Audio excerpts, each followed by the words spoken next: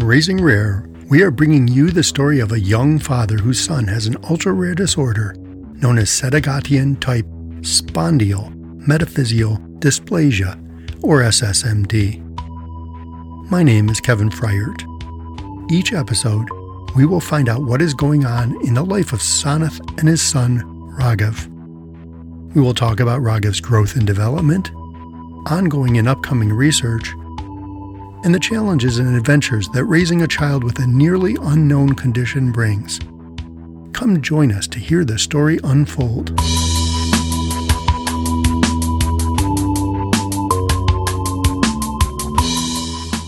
Welcome back to Raising Rare and our discussion with Nikki McIntosh.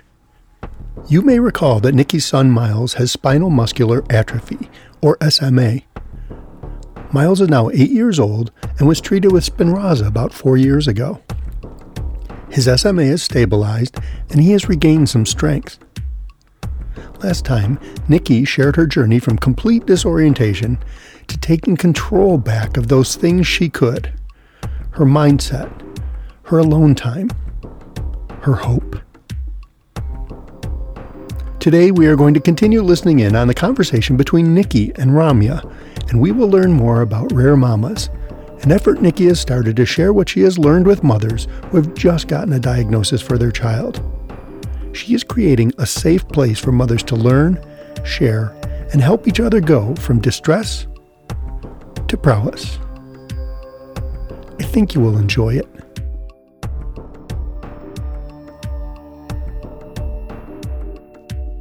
And I was thinking about when you were talking about the cochlear implants, I was thinking, I was feeling for you as a mom, because I know that you probably made this hard decision of moving forward with doing that because it's the right decision for your son. But I was also thinking about what that means. That meant you had to go through a surgery with your son. And now you're talking about, having to get him used to wearing them, and just the day in and day out of, you make this hard decision because it's the right thing to do, but it, what that really means in your home it requires so much strength, and I'm sure you're going through so much. I've done the same thing with my son. I've made hard decisions and know they're the right decisions. Actually doing them and what that entails is really difficult. And they're too young, and you can't explain to them, this is in their best interest, and you're trying to help them. And as a mom, you see them struggling, and it's really hard, but it's the right thing. So I was just feeling for you as you were telling me about and now the excitement of what that could offer and bring him. It's still such a hard thing to go through. It is. Right. I remember after he went into the surgery, we were like, did I really do the right thing? So I guess as moms, we are always wondering if we did the right thing. And I remember, right, when I was, when we were expecting Raghav, things were such a fairy tale. We were super happy. But after we got the diagnosis, after he was born, I started wondering a lot of things, was it mistakes that I did during pregnancy that really caused this? I didn't know about genetic disorders then and what it meant. But I had all these questions that come to my mind. Did I eat bad food? Didn't I exercise enough? Or did I hurt someone when I was a child and it's just karma getting back at me? So I had all these questions. So it seems more of a mom's thing that we are the ones who are carrying the baby all along. And it's, whatever has happened to the kid is because of us, right? What advice do you have for moms, who go through similar thoughts like what I just explained? I think that's such common feeling. We're human, and that's where our minds go to when we're delivered such overwhelming news. I know, my son's disease is genetic, and it turns out my husband and I are carriers, and we had no idea. And so, there's guilt and blame are common feelings. And I think we're all, your mind races to why, that's where your head goes. Why did this happen? We're looking for reasons and answers. What I've learned, the hard reality is it's not the best use of our mind. It's not good for our mentality. We kind of have to push these feelings out because the truth is it's not our fault. And sometimes there is no answer to these whys. And so we need to kind of push those feelings aside and really focus on the acceptance of, okay, it's not my fault. This is what's happening now. What can I do? And channel, like I was saying, channel all that energy towards what you can do to help your child. But yeah, common feelings that we all deal with, and we all have to face, and then kind of move those aside in order to kind of move forward. How do you usually cope with these feelings? For example, when I get these kinds of thoughts, that put me really down, what I do is I just get out of my house. I don't talk with anyone, not with Sanat, not with my parents, no one. I take this really long walk, or I'm just driving for half an hour until my mind clears out. How do you cope with things like that? I think that's so smart. We need those moments to unplug, right? We're in these fights every day, and we're giving it our all, but it really is smart to take that time for ourselves. I do the same thing.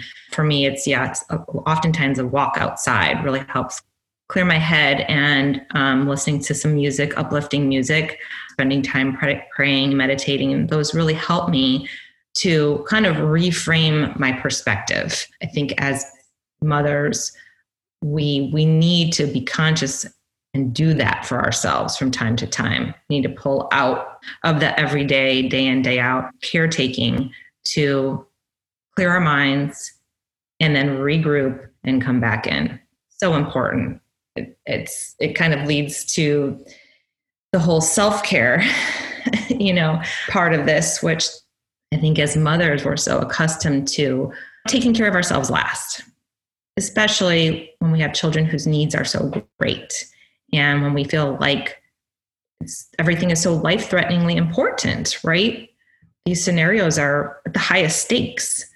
So it's hard for us to pull out and take those breaks, but it's so necessary. And it's a big part of what I'm preaching on Rare Mamas. And I have to remind myself to walk my talk all the time. So Nikki, you brought up two things I'm interested in learning more about. One is you spoke about self-care. I'd love to hear about some tips that you have. And I also want to hear about Rare Mamas and what you hope to accomplish with that. So self-care, like I was saying, it's one of the things I really want to help moms recognize that is so important. I will be really honest. I am not the best example of this. I've kind of learned the hard way. And so now I'm trying to be smarter about it. I think at the beginning of my journey, I was so focused on my son and his needs because they were so great. And I was fearing for his life. So my needs felt so secondary to that. And I wanted to spend my time helping him as much as I could. But I wasn't smart about it. I didn't take breaks. I kind of kept plowing through. And the truth is now today I'm feeling the effects. Now my son is 8 years old now, and he's in a wheelchair. So I spend a lot of time transferring him and lifting him. And I'm feeling the effects in my body now that he's gotten bigger and we've spent years. I've had to have a couple surgeries on my knee. I've had to have a couple injections in my back. So I've really learned the hard way, even though other parents and moms told me at the beginning of my journey, make sure you take care of yourself. And it was kind of like, yeah.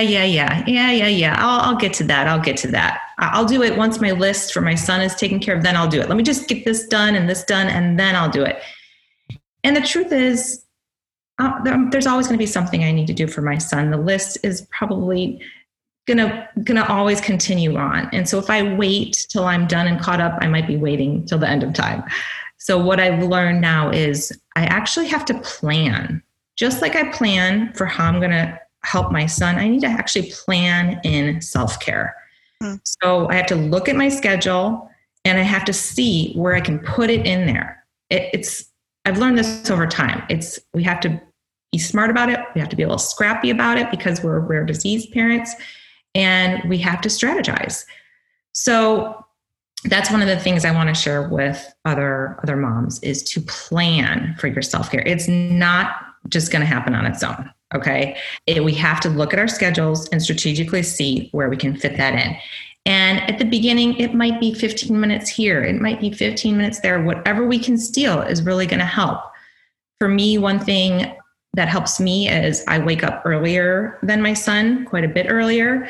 And I use that time in the morning for myself to pray and meditate and stretch my body. Because what I've learned is if my body is not stretched and tight, I'm more prone to injury. And that's what's happened to me. So now I take that time, and it's a really great way to relax and kind of set my goals for the day and just think about things before the day kind of starts throwing me what it's going to. I know that might not work for everybody. There was a time my son was not sleeping through the night, and the last thing I would want to do at that time was wake up even earlier. So that might not work for everybody, and that's okay. That's just an example of something I'm able to do now. But maybe for another mom, this isn't the right time because they're not getting a full night's sleep. And maybe they need to sneak that time in the evening, for example, or when a spouse is going to be home. Or, a lot of us take our children to physical and occupational therapy. And if during that time you don't need to be with your child, meaning your therapist can execute those things without you, that's even a time you can step out for 15, 20 minutes, get some fresh air, listen to some music. But what we're doing is basically we're within the confines of what we have. We're looking for those little spaces where we can fit things in. Even my husband and I, during this quarantine, we've had to be so careful because my son's disease does affect the respiratory system. So we've had to be really, really careful. And so we aren't allowing a lot of people into our home, and we're not going to a lot of places, but we still need breaks. So even such simple things as my parents coming over and watching the kids inside, and my husband and I going outside and having dinner outside together. The kids are just inside. They're there if they need us, we're here. But it's just a way to get a little break. Even something like on the weekends, my husband and I will take turns. One day he'll be the one that wakes up with the kids, and I can use that morning to sleep in or go take a walk, get some exercise, or write or read or what have you. And then the next day I'll do the same for him. And so just coming up with those little strategies and ways, but we have to be really intentional about it. We have to think of ideas, plan it out, get our calendar out, and schedule them in. This is great. I think I need to start doing a lot more of that. I'm in the early stages, as you said, where every time I get, that 15 or 20 minute slot, I'm like, I better go do something for Raghav, get his diaper bag ready or get something else ready for him before he wakes up.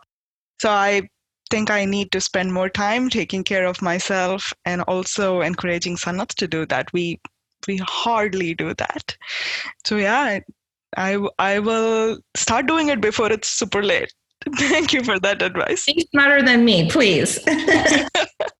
I have already started going to the chiropractor now for the first time in my life. I never expected I will have to, but now that I start lifting, Raghav more, both myself and Sanat, we've been there a couple of times. So yeah, I can see that it really takes a toll in the long run. It does, emotionally, physically, and this is common. This is all the rare disease parents I talk to. We all talk about this. And so we have to be smart about it. We really have to plan time to take care of ourselves. And in doing that, we really are taking care of our kids. So even in our minds, if we can't think of, okay, I'm doing this for myself, then we have to think about it. If I want to be able to continue to lift my son and take care of him, then I need my body functioning. So I really am doing this for him. Whatever we have to tell ourselves. But the point is, it really is necessary. We really have to do this so that we can continue on the long haul and be mentally and physically able to continue, fighting this fight. So tell us a little bit more about Rare Mamas. What's the vision there? What are you hoping to do and how are you doing it? Rare Mamas is really, I created it because I just remember the feelings at the beginning when my son was newly diagnosed. It was so overwhelming. It was frightening. I didn't know where to start. And I felt really alone, looking around my neighborhood, my family and friends. I didn't see other families walking this road. And I didn't know where to turn for answers, for information. It was one of the hardest times in my life. And so after a while of going through this, I started writing down all the things I wished I would have known when my son was newly diagnosed. All the things that could have helped me had I known them sooner. After time, you figure these things out because eventually you find resources, eventually you find information, but it takes so much longer because you don't know where to look, right? Because these are rare diseases. This information isn't prevalent. And so I wanted mothers to be able to get this information sooner. I just felt like nobody should have to recreate the wheel. This should be readily available when a mother gets a new diagnosis for their child. This should be the information that they're given right away so they can start helping their child sooner. They can start, wrapping their head around the mindset they need to approach this journey sooner. So Rare Mamas is my way of helping mothers whose children are newly diagnosed with a rare disease, disorder, condition. I want to encourage them, uplift them, empower them. And I'm doing that through honest stories from my experience, sharing practical tips that helped me and that I've in talking to other rare parents has helped them. Encouragement, a little inspiration, sometimes a little tough love. And really, it's me trying to light a candle in the world and show other parents there's still hope and there's a way. And it's become my passion. And I absolutely love this work. And it's really I think for me, it's my purpose from pain. And I'm really hoping I can help some other mothers. Rami and I really get that because that's what Raising Rare is about too. It's about how do we help those people that come along later. They're looking for resources. They're looking for hope. They're looking for the story. And so that's what Raising Rare does. So we have very like missions here. I think listening to the conversation, and people should consider that as a demo. Here's how Rare Mamas will help, a mom that has a newly diagnosed child. That kind of conversation, those kinds of resources. You gave practical advice. You gave deep, mindset advice. You gave emotional advice. I think it's a great thing that you're doing. And I'm wondering, how are you actually doing it? If I went to your website, what am I going to find? So right now it's, raremamas.com. And this is what basically I'm compiling all of what I hear collectively from the rare experience, from other rare mothers, my experience, as well as other mothers who say, this is what I'm up against, this is what I'm facing. And though our diagnoses are different, our children's diagnoses are different, we face so many common challenges, so many common experiences. So I'm kind of taking this collective of what I'm hearing, and then I'm trying to write information for these kind of pillars, the mindset that we need to approach this journey. So there's articles that you can read about the mindset that's needed. And then there's a whole section on tools and tips. And these are practical things, such as you're dealing with if your child goes to school, how are you handling the ins and outs of that with a child that has a rare disease that nobody's ever heard of at the school and they don't know how to approach it. There's tips for those kinds of things. There's tips about self-care. We just talked about, I have a whole article on self-care. And then there's inspiration in going through this. It's welled up a lot of feelings for me. And so one of the things I want to do is really just be as honest and authentic as I can. So I'm sharing those feelings on there. There's a whole section of inspiration. There's poems and things I've written as a way for me to work through my feelings. And I know, and I've heard that they're these common feelings. So I'm hoping they can give a little inspiration to other mothers going through that. And then in the future, though, I'm going to be launching a podcast called Rare Mamas Rising.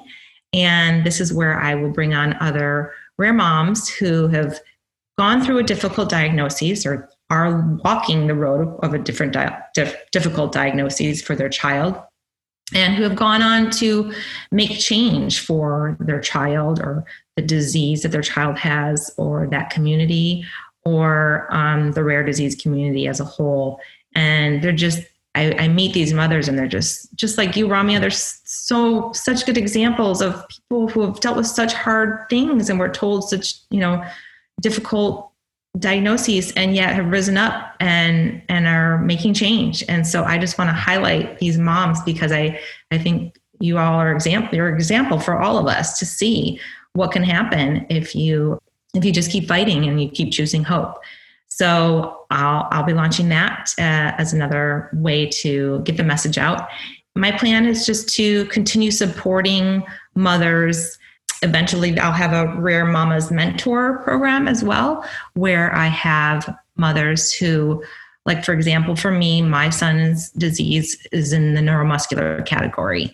And so I know that I have some advice that could specifically help other mothers who are dealing with a neuromuscular diagnosis. And so I'd love to have mothers mentor the next mother coming up who needs help with that specific diagnosis or in the category that it falls in. So just trying to find ways to give mothers tactical information as well as inspiration and encouragement. And where do they find it? You go to raremamas.com. That's where you'll find the blog and all of the articles and eventually the podcast. And also you can find me on Instagram at rare_mamas. And you can email me if you have any specific questions or if I can help you in any way. I'd love to. And my email is Nikki, Nikki, at raremamas.com. And that's RAREMAMAS.com. Is there any final word you'd like to leave with our listeners? I think the final word is I just want to encourage you. I know this is a really difficult road and we're faced with hard circumstances, but I just want you to know that you're doing good work.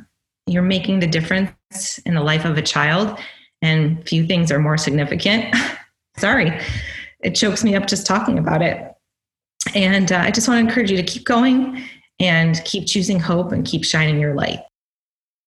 Raising Rare is produced by Salem Oaks, empowering patients and caregivers to shape the future of medicine. CureGPX4.org is dedicated to finding a treatment and cure for SSMD. You can donate to CureGPX4 on the Raising Rare podcast page or at CureGPX4.org.